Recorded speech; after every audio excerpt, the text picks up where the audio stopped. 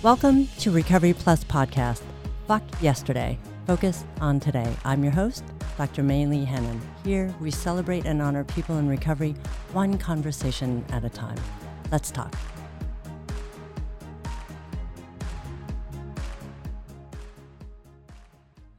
This is episode 1. I'm so excited since today we are starting a 2-part series, What is Rock Bottom? I'll be talking to 2 incredible people who will share their own personal experiences and views regarding rock bottom. Since the pandemic, more people have lost their lives to some form of substance use more than any other time in history, and I think this topic is relevant with today's world health crisis. However, on a positive note, to start this series about what is rock bottom, I'm so excited and honored to have this guest kick off our very first episode. He's a licensed clinical psychologist, a visionary, and founder of a drug treatment facility in Northern California. He's worked as a senior VP at a large nonprofit organization overseeing adult programs, housing programs, serving the homeless, adults suffering from co-occurring disorders, and intellectual disabilities in Northern California. He's also worked in the hospital system. He has mentored several clinicians and professionals in the field of addiction and mental health. He's my dear friend for over a decade. Please welcome Dr. Wayne Thurston. Thank you so much for being here as my first guest. How are you? I feel so honored. I'm well, thank you. Well, It's great that you got this business going. Thank you. I'm excited, and I'm really excited that you are here to launch this podcast. So we'll just talk a little bit about what your experience has been with this topic. As mentioned earlier, we are now 2 years into the pandemic. What impacts have you seen on people suffering from addiction? Mm-hmm.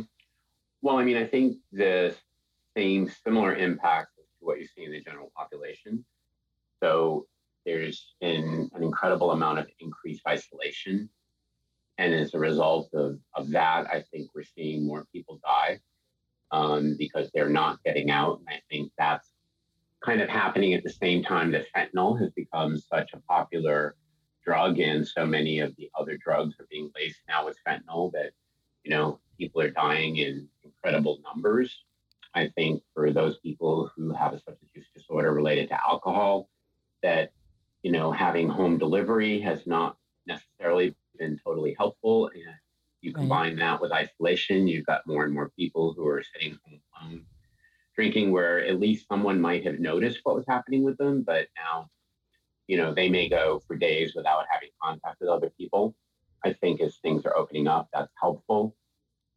Then I think on the treatment side, there's been a huge impact because I know from running a rehab that, there had to be so many structural changes in terms of how treatment was being delivered. So everything from having to face isolation once you go into a treatment center to make sure you weren't going to spread the disease to other people, to having, your psychotherapy or your drug and alcohol counseling being done similar to the way we're doing it right now via screen, and so that a lot of the interpersonal closeness that we rely on in rehab to help people begin the healing process really also got impacted as well.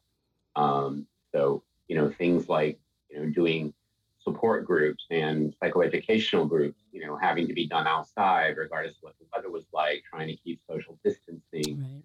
Right. Right down to kitchen services and how people have their meals, and having to have plexiglass in between everything, was not helpful to it. That, so I think that in a lot of ways, it's a little more highlighted in terms of people with substance use disorders and treatment than it was in the general population, but it was the same types of issues that were kind of coming up. Right. And really severe. You've had to change everything from a treatment standpoint. With that, what are your thoughts about rock bottom, that concept, and the relationship with COVID? Well, rock bottom is kind of, it's not a clinical term. So, but it comes from a long tradition, primarily out of the 12-step programs, which was really the only treatment that was available back in the older days. And so that, the idea is you tie that concept of rock bottom with that of motivation, which was basically people had to pretty much lose everything in order to then be motivated to deal with their substance use disorder. So, historically, when you think about, the chronic alcoholic who's lost their relationships, lost their job, lost all their finances, lost their families, then maybe they might have the motivation to actually consider the fact that they need to stop drinking. So that's kind of one of the traditions that has been carried forward. And it's not necessarily a bad tradition, but it's really not the whole story. And it comes from a time, I think, when there was very little known about treatment and about what substance use disorders really are about. And so the science wasn't there. And certainly these concepts that have kind of stayed with us over the years have been incredibly helpful to a lot of people, but not for everyone. And so now, as things are getting slightly more sophisticated, although we still don't understand a lot, it's not really an adequate way of describing motivation. So, one of the things that came out years ago when I was a much younger clinician was this whole concept of stages of change and motivational interviewing, which really began that whole transition, at least as a psychologist, about how I thought about things. It used to be that if somebody couldn't get sober, or if somebody was working a 12-step program and relapsed, it was either that they weren't working the program adequately or they hadn't reached rock bottom. Well, that's kind of what the clinicians were left with in terms of working, with people and trying to save them. Well, the idea was that the motivation had to be internally driven, and something external to the person had to be significant enough to actually motivate the person to want to change. Unfortunately, then, as is now, for a lot of people, they never reach that level and they die. And a dead addict never recovers. So Correct. When the stages of change model came out and motivational interviewing came out, it really changed it for me as a clinician, because now motivation was my responsibility in terms of this person who has no motivation, how do I help them get it? Right. That may, for some people, mean they would have to still lose everything before they would finally be willing to listen. But that wasn't the whole story. And so there were a lot of people that needed to be helped, because frankly, to not have helped them reach that motivation before they lose everything meant they were going to die. So for me, that really changed the techniques that kind of came out, became one of the first, true evidence-based counseling modalities that really people had. And it was a totally different kind of approach. Right. So, so now my thoughts about rock bottom are totally different than they were, say, 30 years ago, because now we have tools, and from motivational interviewing comes CBT and DBT and all of those other skills that people can actually start to not only get motivated, but to feel hope that there were things that they could do, and learn how to do to address some of the issues that's going on. So these days, I still hear the term rock bottom all the time, and bottoming out and all of that other stuff. And again, for some people, it's great and it's very helpful and all of that. But as a clinician now, it's like, that's not necessary in order for somebody to not only get clean and sober, but also to recover. And again, we have to separate those two things, because, sobriety is not the same thing as recovery, and like so many things in this field, we don't have good long-term massive studies. We don't know how many people have a substance use disorder that simply take care of it themselves. We don't have that data. We don't know what the actual success rate is of the 12-step program. But we also don't know exactly what the success rate, or even how to define success, for people who are going through alternative ways of trying to find recovery. So right. A lot of gray area, and unfortunately, we don't really have a lot of hard data. So at this point for me, bottoming out is the point at which you're willing to listen. It's not necessary that you lose everything. It's not necessary that you've been in the psych unit 5 times. It's not necessary that your relationships have ended, or that you've lost your children, or that your family has walked away, or that you've lost your career. It's the bottom is the point at which you're willing to start to listen and start to actually do something. Um, and so I think that's probably a more current view from my perspective about bottoming out. But historically, bottoming out meant, you pretty much lost everything and now you're willing. And at that point, it was all about spiritual awakening. And it still is for a lot of people.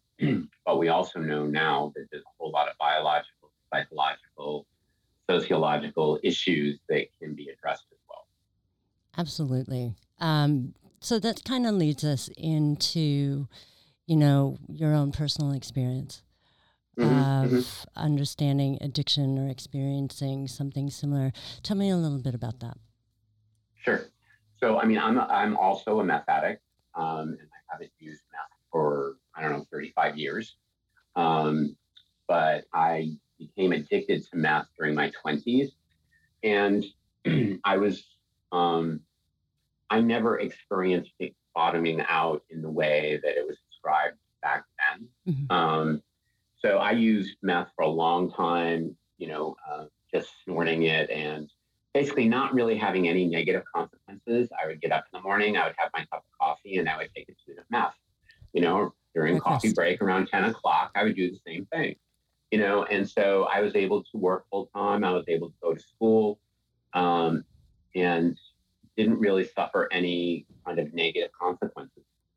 But like with all addiction, it works until it doesn't. And so at one point, I went to the needle, and the needle changed everything. And at that time, as a gay man living in the middle of the gay ghetto in Castro Street, this was also the time that HIV was going through. The concept of dying was not something that I worried about, because kind of everybody was dying around me.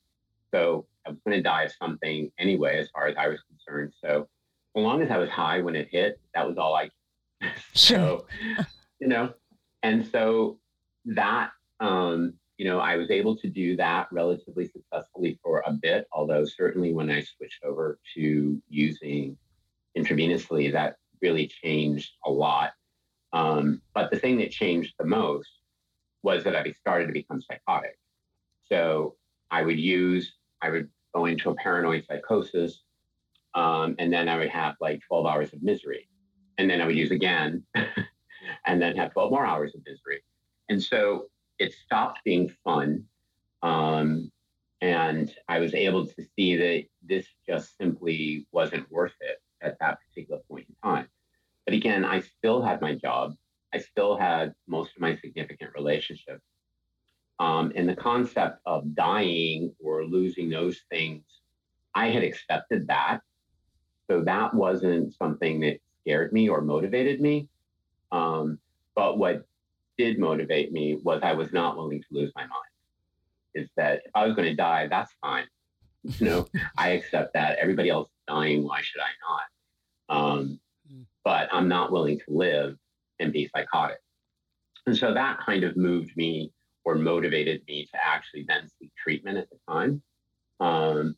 So for me, even back then, the whole concept of bottoming out, and at that time I was in a 12-step program and all of that as far as treatment goes. I understood the concept, but I always did view it slightly different for me than from what I had heard from, certain other people that were much more traditional.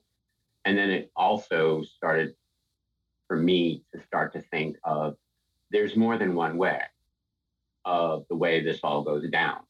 And so that kind of changed my thinking about addiction in general. And again, this was before I went back to grad school and all of that sort of stuff. So I didn't really know very much at the time. I just knew that what I was hearing was true for a lot of people, but wasn't true for everyone. And so, go ahead. Yeah, so that's what kind of started, I think, down this whole role. So several years later, when I did go back to grad school, I didn't necessarily, I wanted to think more broadly about what people needed. So that kind of started that whole transition. So tell me a little bit more about kind of the severity you went on with meth. So it was snorted and then to IV use. Is it just Uh, because you wanted the high more? And well, a lot of it was that my social group changed, okay. and I started to meet more people who were using IV. Hmm. And at that time, meth was primarily in the gay male community. I didn't know any straight people using meth. All of my drug dealers, all of my social things, they were all part of a community at the time. And so, in terms of being around them, Hmm. knowing that they were using IV and seeing them use it took away the fear. And then it was kind of like one of those things like, oh, let's try that. I Normalizing. did. And then it was like, bang. And then it was like a whole different experience. Okay. And so did other folks around you experience something similar and wanted to access the 12 steps or some support? Or did you kind of do this? How did you arrive to do that when everybody around you was partying like rock stars? Well, I actually worked in the medical field, and I actually went to the doctors that I worked with, who all knew that I used, but they didn't know to the severity. And I said, look, this is what's happening. And so they actually sent me to various people that they knew for treatment. And I remember one particular instance where they sent me to a psychiatrist Oh, who I no. knew, and the Mhm. psychiatrist wanted me to promise that I would never use as long as I was working with him. And I said, I can't do that. And so No. that was the end of that discussion. Sure. I'm not going to lie to you. Hmm. And I always felt like I kept my integrity no matter how bad things got. It's like, if you ask me, I'm going to tell you. Sure. Um, and then it was finally that there was uh, an LGBT focused outpatient recovery center just down the street from where I lived. And so I went in there and then went into an intensive outpatient program with them, which was, a lot of peer support primarily, and a lot of encouragement, 12-step programming, all that sort of stuff. But, I went through multiple relapses stuff, but it gave me enough of what I needed to be able to just say enough. And how did that look to you? Like, was it one day you're like all of a sudden, or accumulated ideas of like, the more skills I gain or insight on myself I have, I feel more confident that this is not the life I choose? Or how did that arrive to you? I mean, I think it was really that thing. It wasn't, things were getting worse and worse on the other side. So that, I mean, literally, I couldn't even enjoy using anymore. So I would go using, thinking I was going to get high, and all I did was get paranoid after the initial rush. And that just got worse and worse. And then it did start to become more evident about what was happening. So while I didn't lose everything, I also knew I was on the verge if I didn't do something. Um, but it was really the psychosis and that feeling of, I would sit in the, I lived in the middle of the Castro, and we had like bay windows, and I would literally sit in a chair in front of the bay windows all night long, convinced that people were looking at me from all of the other windows that I could see out my Oh, window. Every car on the street had somebody looking up at me. And if I was trying to cover it from my partner, I would lay in bed and all I do is listen to my heart pound for 8 hours. And like, this is not fun. So, mm-hmm.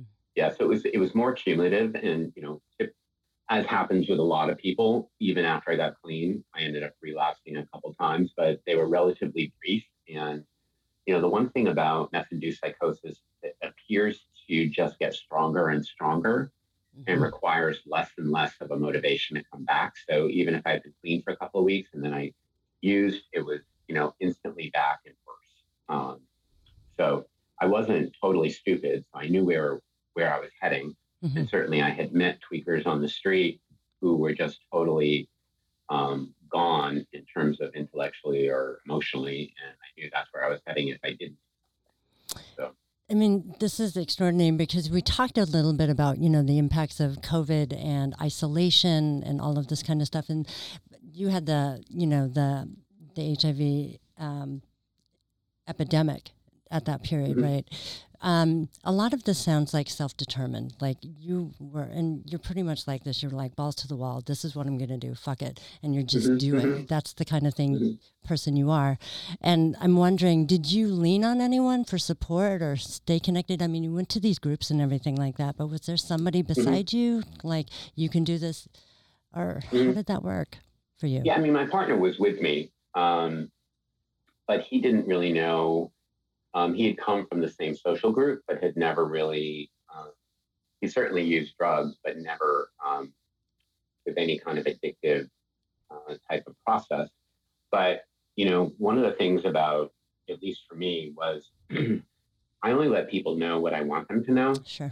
And so I will cover pretty much anything as long as I possibly can. And it was only when I was getting to that point where I wasn't going to be able to cover that I actually started to do it. But my personality is definitely an all or nothing type of thing. So, yes, it is. There can be no moderation here. Just so you know that I am looking at Wayne right now, and he lost, just a sidebar, I just want to acknowledge, you look great. But you lost a lot of weight, right? Yeah. And how'd you do that? Just really quick? You just stopped eating? I just decided it was time, and then I just, I went down to 1 meal a day and started losing weight. So you can see there's some parallels here with kind of the determination, but that's what I think it is, you can't do this in isolation.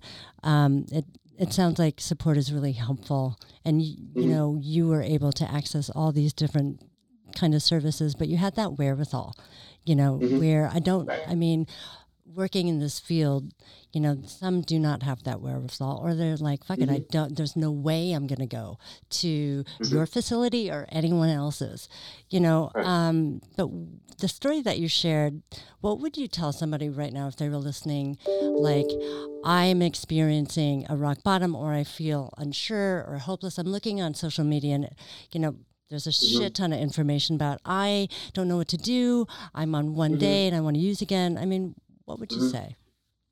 I would say, there's so many options out there now, and we know so much more about substance use disorders than we knew back then, that, you can try a variety of things. I mean, you can try the traditional rehabs or the intensive outpatient types of programs.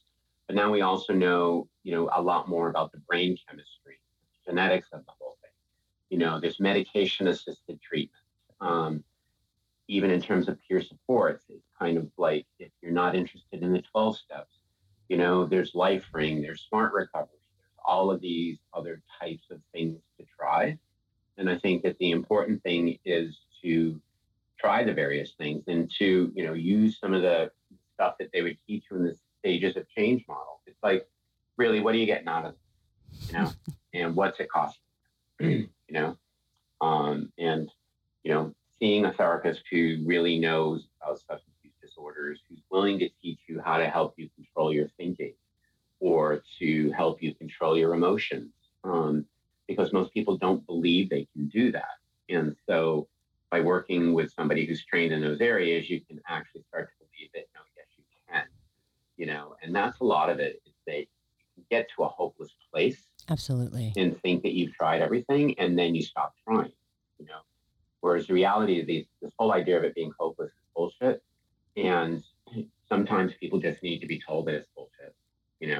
It's that you haven't had the tools and you haven't known how to do it. But the idea that you can't do it is bullshit.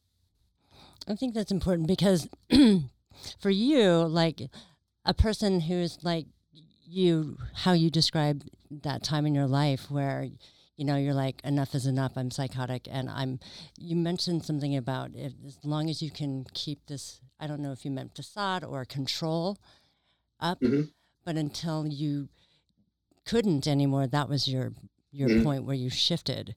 So with that, with someone kind of like that going, I'm just going to keep going, what would you tell them? Keep going until you break, or what do you think? I would tell them that you can do that. I'm doing it. It's kind of like, if you like suffering, Have at then it. that's what you can do. Yeah. It's, because, the downside on the meth as well is that when you do crash, you feel like a piece of shit. Mhm. And, and that, for me was obviously when I was psychotic was not when I made the decision to go and get help. It was in the aftermath of that when I would allow myself to be down after being up for multiple nights in a row and all of that sort of stuff. But the thing is, your brain is going to tell you one thing because your brain wants the drug, and unfortunately, for a lot of these drugs and alcohol, there's been brain damage, and your brain does not function normally because it's been so impacted by the influence of chemicals that are hitting Sure. your brain. Right. So a lot of times you're not going to be the best judge, and that's why listening to people that you're close to and all of that other stuff, like interventions and things like that, where, people are trying to tell you the truth. And having a little bit of faith that maybe they're right and you're wrong. And nobody likes that. No one. No one. Not even me or you. Exactly. But, sometimes it's true. And sometimes we have to listen. I mean, what the other option is, right? What the alternatives are. Right. And speaking of alternatives, I want to talk a little bit about your facility, your treatment facility, and what inspired you to open this treatment facility other than the commute? Well, I had worked across quite a wide array of different programs and administrative roles and clinical roles. Right. I had a private practice, and the name of the facility, by the way, is Olympia House. And there was an old farm that had been run by a nonprofit for a long time. Oops. I just lost one of my earbuds, but I'm assuming that's okay. We can hear you. Okay. And it was right near my house, and I'd always thought it would be fun to run that place. And then luckily it went up for sale, and a friend of mine ended up buying it because they were dairy farmers, but they had no use for the treatment facility that had been serving the substance use disorder population for years. And so after having worked in community mental health for so many years, where the budgets were incredibly tight, you're extremely limited in terms of what kind of treatment you could offer. And in my opinion, so much of it was just not enough. And I know community mental health is doing their best, but with the budgets that they had, it's nearly impossible. Mm-hmm. So anyway, I swore that if we got the chance to create a facility there, that we were going to try to bring it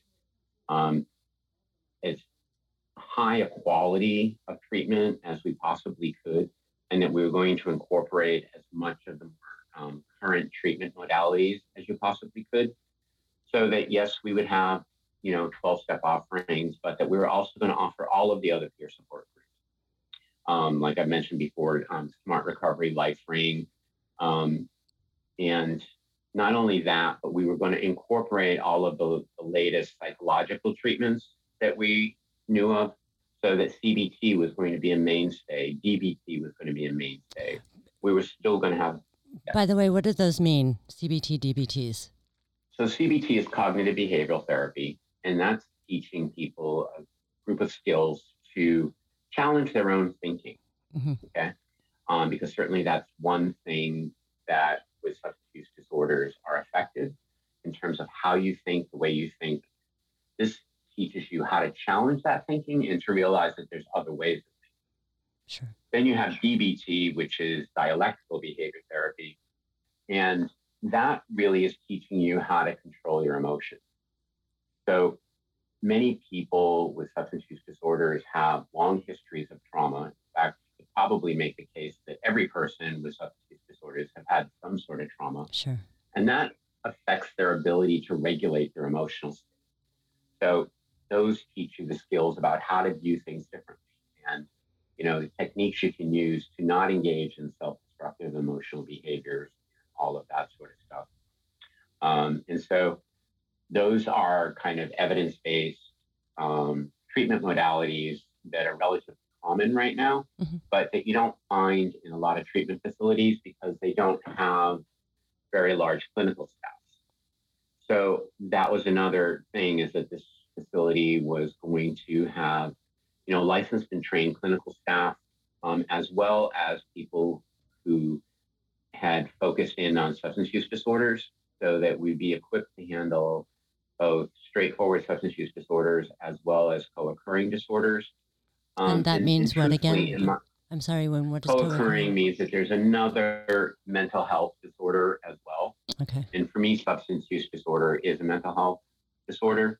And this division between mental health and substance use was created out of convenience, historically, but certainly of late, you're much more likely to hear behavioral health disorders versus the division between those two things.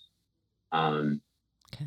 And then we're also, focusing on trying to get people engaged in alternative stuff. So, because it's on a farm, we had animals, and we do equine therapy, and we have yoga, and we did all of those extra little things.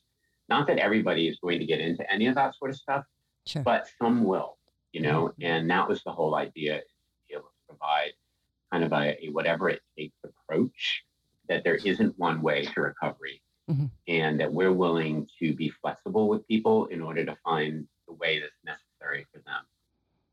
At the same time, being realistic that, many people with substance use disorders, when they initially come in, believe they have the answer. And so part of our job is to get them to realize, like, well, maybe you do and maybe you don't.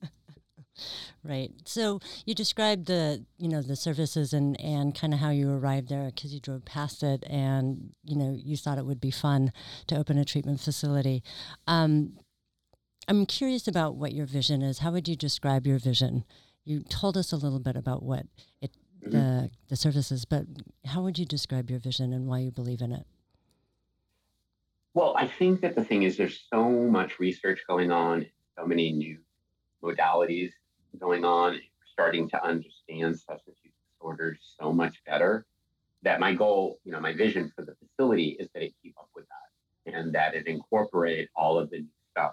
It's that there's huge value in the traditions that have gotten us to this place. And I think that those things need to be respected and incorporated.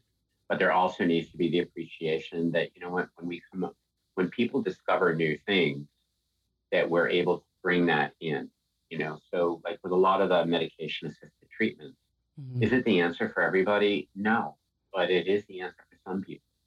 And, if new medications are coming out, that we make sure we're able to incorporate that, into the way we approach it, non-judgmentally, because, again, kind of historically, there's been judgments. You must do it this way. And if you don't do it this way, it won't work. And it's like, well, that's true for some people, but it's not true for everyone. And the bottom line is, people are dying, all across the board. And we need to be able to offer whatever is available to them, because in any other, disorder, that's what we'd be doing. It's like, if you, had some type of cancer or something, and your doctor wants you to have a CAT scan, you don't want somebody to say, oh no, CAT scans are no good, you need to stick with an x-ray. It's like, well, why would you stick with an x-ray when a CAT scan is so much better, or an MRI or whatever, So it's like really bringing it into the mainstream, and rather than criminalizing substance use disorders, or, saying that it's some kind of a moral issue on the person. It's like, that's really not what we know, and that not everyone is going to become addicted to a drug simply because they've used it a few times, but some people are, and we don't have all the answers about who is and who isn't. And I know with all the years I've been doing this work, I still can't tell you which ones are going to make it because there have been some incredible stories of people that, if somebody had made me place a bet on them the first time I met them, there's no way I would have put a buck on it. But they have made it, 10, 20 years later. So, it's still one of those things that we do the best we can. And a lot of the work does have to come from the person, but that's also true of every other behavior. Somebody who suffers from severe depression, but who won't do anything about it, well, that depression is not going to get better. Absolutely. I mean, one of the things that I wanted to share about your vision is, you have one of the biggest hearts on the planet. And, this is hard work to do this because people die all the time. Like I couldn't tell you right now on the street that person's going to make it or that person's not. But I think it's really important, the things that you shared, is that to stay connected, right? I mean, people listening right now are like, well, I don't know if treatment's right for me. I don't know about this CBT, DBT shit or whatever. But I think the bottom line for me, what you're saying is there's so many ways to, stay connected, get information, get help, right? I mean, it's not the traditional things anymore. There are so many things that people can access, hopefully these days, some online, granted, but facilities like yours trying to stay, the finger on the pulse with different treatment modalities and that kind of thing, I think is super important. Is there anything else that you would add about Olympia House Sonoma Recovery Services located in Petaluma, California? No, it's just, for anybody who's listening and thinking about treatment, the important thing is no matter where you go, the whole thing is you've gotten to the point where you realize the problem. And if one doesn't work, try something else, because everybody's different and you never know which one is actually going to speak to you. And you're ultimately an example of that. You kept trying, you didn't stop.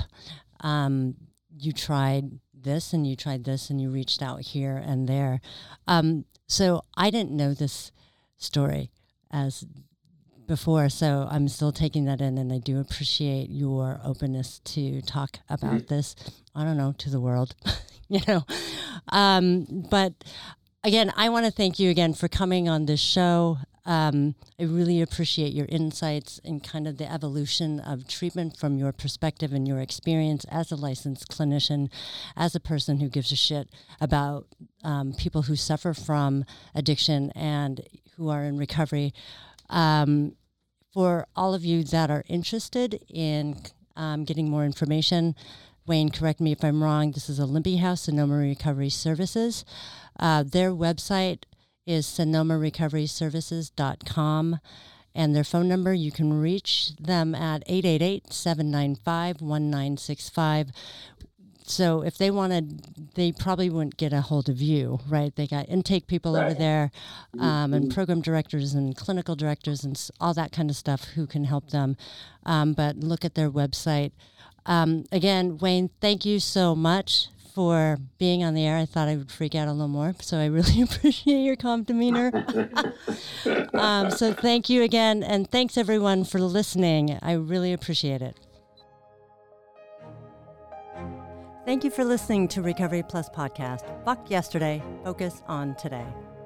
I'm your host, Dr. May Lee Hennon, celebrating and honoring people in recovery one conversation at a time. This podcast is sponsored by Red Door Coaching and Consulting. You can find my podcast on Apple, Spotify, and Amazon. Thanks again for listening. Talk soon.